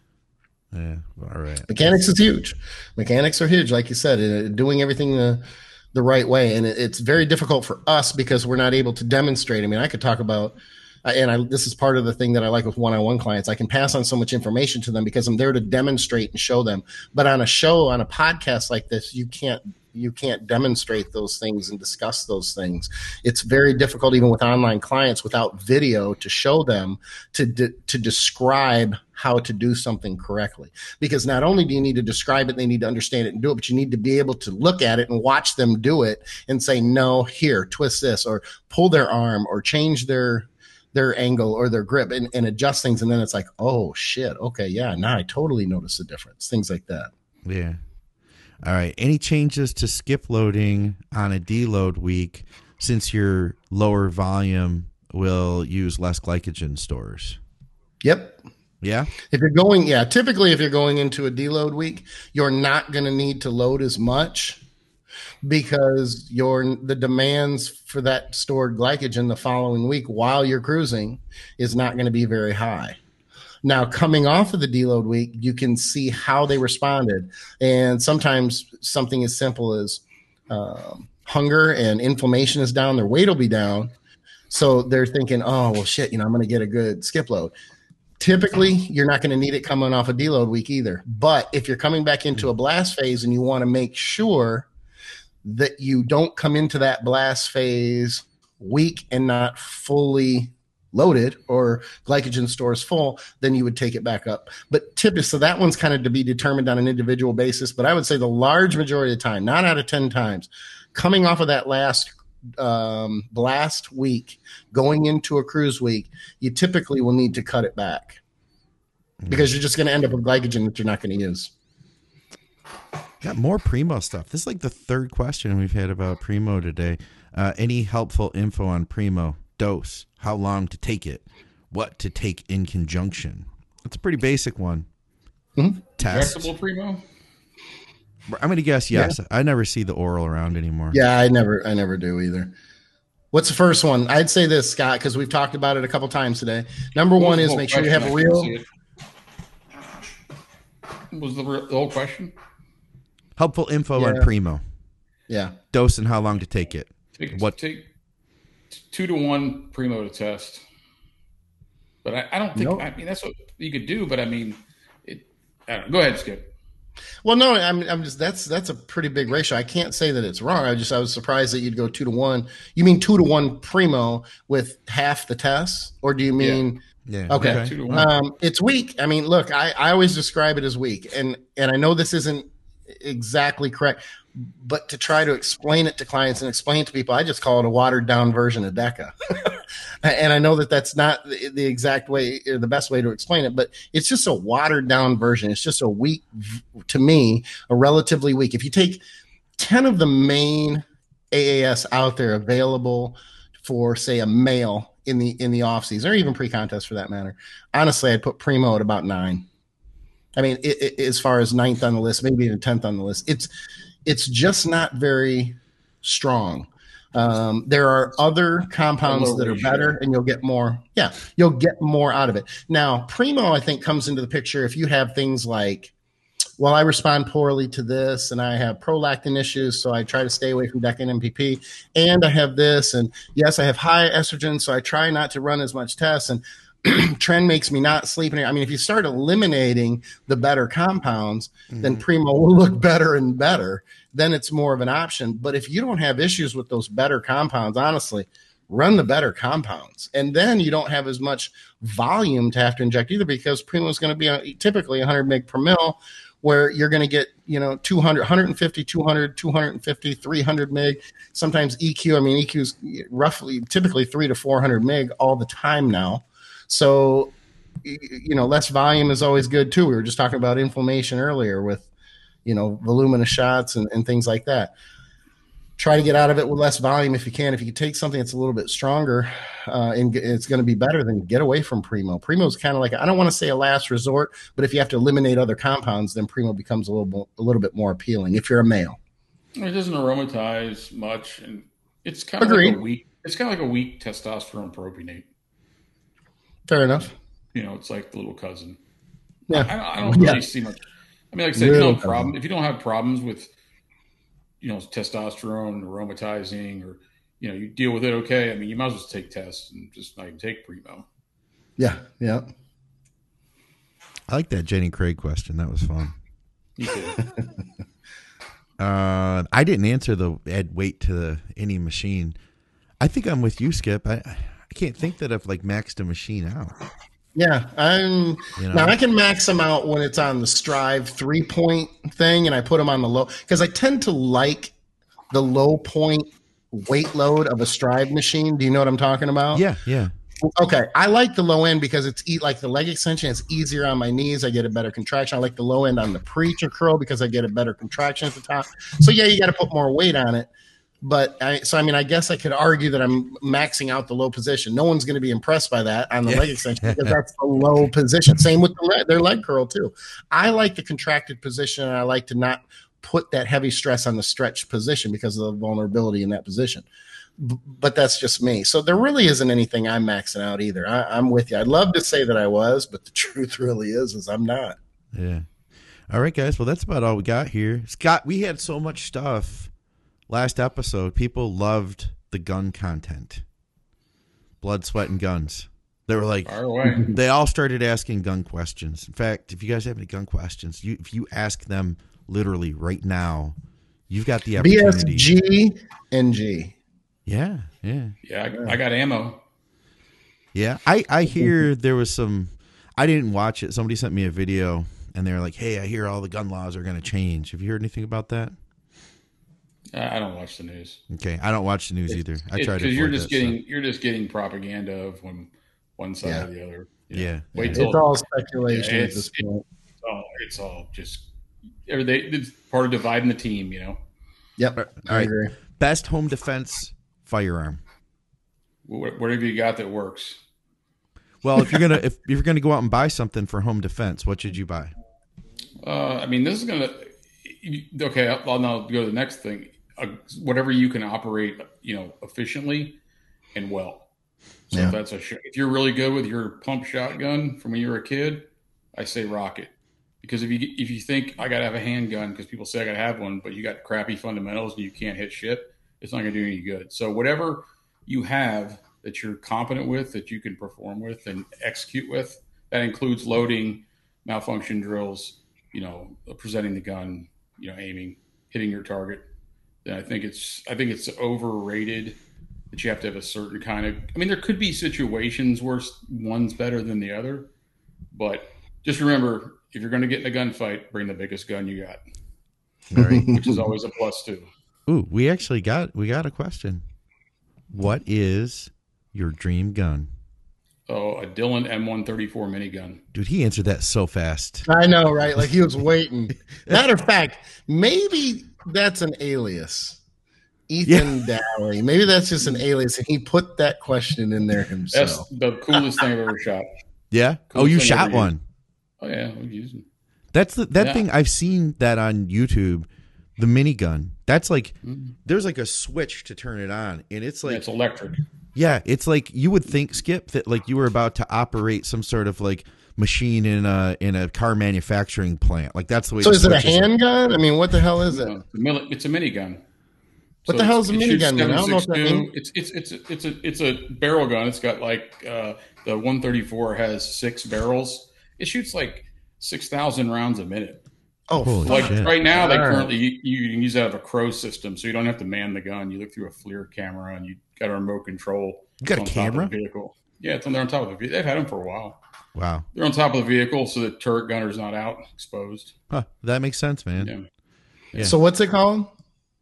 That's a Dillon M134 minigun, but GE makes a new one now too that's coming out. It's supposed to be better. Okay, so shouldn't that gun be the answer for the best self-defense in-home firearm? Well, you'd need like 6 of us to carry it around.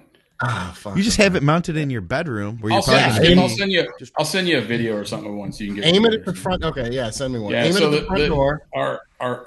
Our enemies don't like it because you put tracer rounds in it, like every 4th round, and they call it the breath of Allah because it's all red. Oh no! Shit. Yeah, well, they have them on everything. They have them on, Apaches, A10s. You're making an assumption that the only enemies that the United States has. That's not fair. I like what Tanya Miller said. Tanya Miller said, "Do you have that on your vision board?"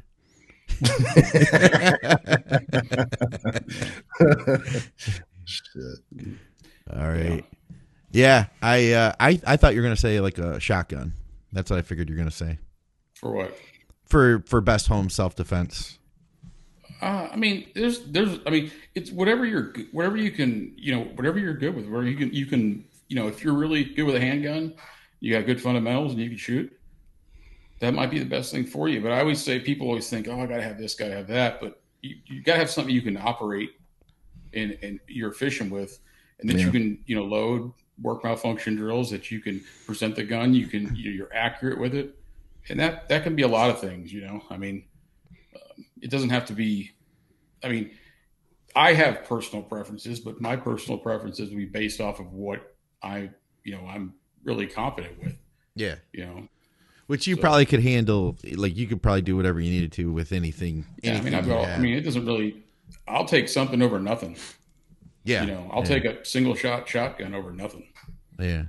I had one of those when I was a kid. It was a bolt action 410 single shot shotgun. It was my dad's. How about pump shotgun with a pistol grip and a modified choke loaded with buckshot? If it works for you. Here's one thing I kind of, when I talk to people about this, is it's preferable that you have a firearm that you don't have to like work the action on. Now, granted, you could have a pump shotgun loaded. I do advocate, if you're going to have a gun for home defense, there are situations, it's a personal decision, but you should have the gun loaded in the chamber and be ready to go. So you want a gun that can get up and go to work with. Because you get woke up at 2 a.m, someone's breaking your house. You need to have something that's ready to go. Yeah. And that's why I don't really like safeties on pistols and stuff. But some people, it's a personal choice, and they need to train with the safety on when they're training, so they know to take it off when they have to use it. But I like things that look quiet because, if you set your lighting up in your house correctly and you have a plan, if someone to come in your home, you don't actually go play SEAL Team 6 and dive through the house. You just fall back to the bathroom, hold the bedroom door. Better to ambush than be ambushed. What are they going to take, your TV? Who cares? Yeah, you mentioned that we actually had gotten off the air a couple episodes ago. I don't have that set up. You were saying like put a nightlight by where it will backlight them basically, and then you're in the shadow still. Yeah, just put it back like a little, like for the babies, little baby night lights. Just put them like outside your bedroom door, by your entrance of your front door, things like that, and your floodlights coming in. That way, everything's backlit coming into you. You're in your bedroom. Get up, go in the bathroom, hold by the bathroom door. On the bedroom door, it's dark, it's black. No one's going to see you in there. Yeah. I think it's foolish to run out. People say, "Oh, someone." Now, if you have kids, it's a different scenario for a lot of things. But if you live by yourself, or it's just you and your significant other in a bedroom sleeping, you're not doing yourself. Do me a favor, just jumping out in the house, running around, because you could you always want all the advantages you can have. What if I come out of my living room, there's 3 dudes out there that are armed? Yeah. Then I'm in a 3-on-1 situation, not a good situation. I don't care how good you are with a gun to be in. So why not just fall back? Let them come to you. Do you take your wife with you when you fall back, or do you just fall back yourself? She's on her own. Cover. I use her as cover. Depends on the wife. Skip, what do you got going on? Oh, I was going to change subjects. What do you got going on, Skip, with training? How's that all that going? I've seen some of your clients and stuff you posted. Training's going well. I mean, my one-on-one, I enjoy very well. I just took on a new client about a week ago. I'm going to stay at 5. I'm not going over that because I like it. I enjoy it. And I don't want it to get crazy. Online's going great. My own training is going well. I'm transitioning to TRT.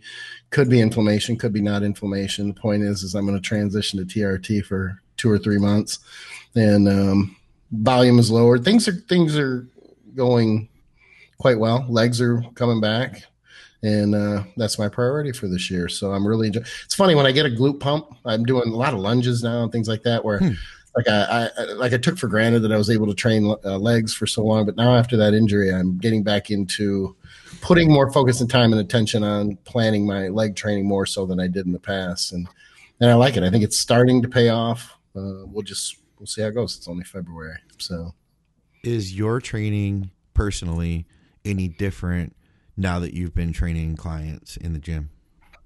I'll tell you what's hard. I'll be honest with you. There is one negative to it. The negative is I'm in the gym all day, consumed with exercises, reps, planning, programming. Someone who does what we do, if you don't do it, you might not understand how all-consuming it is. Even though it's a client of yours and it's like not you want everything to be perfect. Mm-hmm. So you're programming each client much like you would program, not much like you would program yourself for what you need. Clearly you're programming for what they need, but you're putting in that same effort, if not more. And you're doing that for each client. And by the time you're done and you're going to do your own training, it's almost like psychologically you've been through all these workouts. 5 sessions. Yeah. What helps me now is I don't train in the same place that I train my clients. Okay. I train up here now in West Palm with my new training partner. And so it's a different venue. I'll tell you what, it got so, with so many session stuff, that I actually had to start logging my own poundages again because I couldn't remember what I did last time because there's so many exercises running through my head. But when I changed to this new gym that I only train myself at, then I can remember those things again. It doesn't all run together. That part was a difficult adjustment for me because sometimes I'm actually tired psychologically until I get going in my own session, and then everything is great. So my training hasn't changed, but there is that added. I spend a lot more time in the gym than I ever have in a very, very long time, years and years and years. Nice. So that is different. Yeah, that makes sense. That makes a lot of sense. I feel like my training's changed. I feel like part of my intensity has gotten more intense because, especially if I'm training with one of my clients, because I'll do that too. It's like you have to set an example then. You know what I mean? Oh, absolutely. Yeah, absolutely. There's one client right now that I want to train with, and we've been trying to hook it up, and I was going to go down to Miami and train legs with him, and then it gets too late because I train later at night. But I'm looking forward to it because he's got me in the strength department, but I know I can cripple his ass because he's going to want to – he's got that ego and that competitive drive too, so he's going to want to keep up. And I'm thinking to myself, I'm going to bury you, bro. You're going to be stronger than I am, but I'm going to bury you by the time you leave here. So we haven't had that opportunity to do it yet, but I look forward to it's coming up. It'll be soon. Nice. Get some video of that. Yeah, exactly. Talk about it here. All right. Anything else before we go, guys? Can't think of anything. All right. Nope. Well, in that case, guys, check out truenutrition.com. Use our code ADVICES. Great products. You get some additional savings if you use our code. Like I said, too, it helps to support our programming. I'm using the Perry MD Mountain Dog formula for intra-workout with highly branched cyclic dextrin, EAAs. I just picked up some additional EAAs, just like this. I'm still getting the straight raw EAA, Skip. I didn't upgrade to the flavored stuff. And then I just mix in the Crystal Light. You know what I mean? Right. It'll work. It'll be, but I tell you, you'll like them if you get the flavor. There is one more thing I don't want to forget. I do want to say happy Valentine's Day to all my side pieces. If I did not contact you today or send you anything, it's an oversight on my part. I apologize, and I'll make up for it in a later date. I surprised Victoria. I sent her some flowers. So did I. Yeah. Oh, you son of a bitch. You son of a bitch. Oh, shit. I just realized why and I took it. It was good. I just realized why my wife's not talking to me today. It's Valentine's Day. Oh. Yeah. Actually, I set it up for Saturday. I didn't want her to think like that I have to spend half of the day thinking that I didn't, like, I wanted her, so she already got it yesterday. You know what I mean? Be honest, S2H, though. You've been married for a long time like I have. Is Valentine's Day really, I'm not trying to take away because, you know, your wife may look at it differently. Mm-hmm. But I always say, I'm like, my wife is not my Valentine. She's my wife. I've been married for 30 years. We'll do something, but it's not this big. We don't take advantage, and I don't like to celebrate Hallmark holidays where this holiday has been, you know, predetermined to try to commercialize and make a ton of money. You know, sweetest day, Valentine's Day, shit like that. No, I'll tell you what. My wife is not a big. She's not as big on it either. She wants to do something, but it's not anything that's, you know, oh my God, we're not doing anything, or we exchange cards and. I think it just depends on the wife. Chocolates, and, probably. Yeah, I've only got one right now, so I can't compare it to others. Yeah, that's why I asked. Yeah. All right. In that case, guys, we'll get out of here for another episode of Blood, Sweat, and Gear. Check out teamskip.com. Head on over, like I said, to truenutrition.com. You could use our code advices for some savings. Once again, we've got Patreon. I'll put that down in the show notes if you guys want to help support our programming. And if you're watching this on YouTube, you probably already subscribed if you made it all the way through this show. But if you haven't, please do, because we got several programs coming out each week. All your comments, likes, all that stuff help to boost us in the algorithm. Guys, we will see you soon. Gentlemen, thank you much, as always.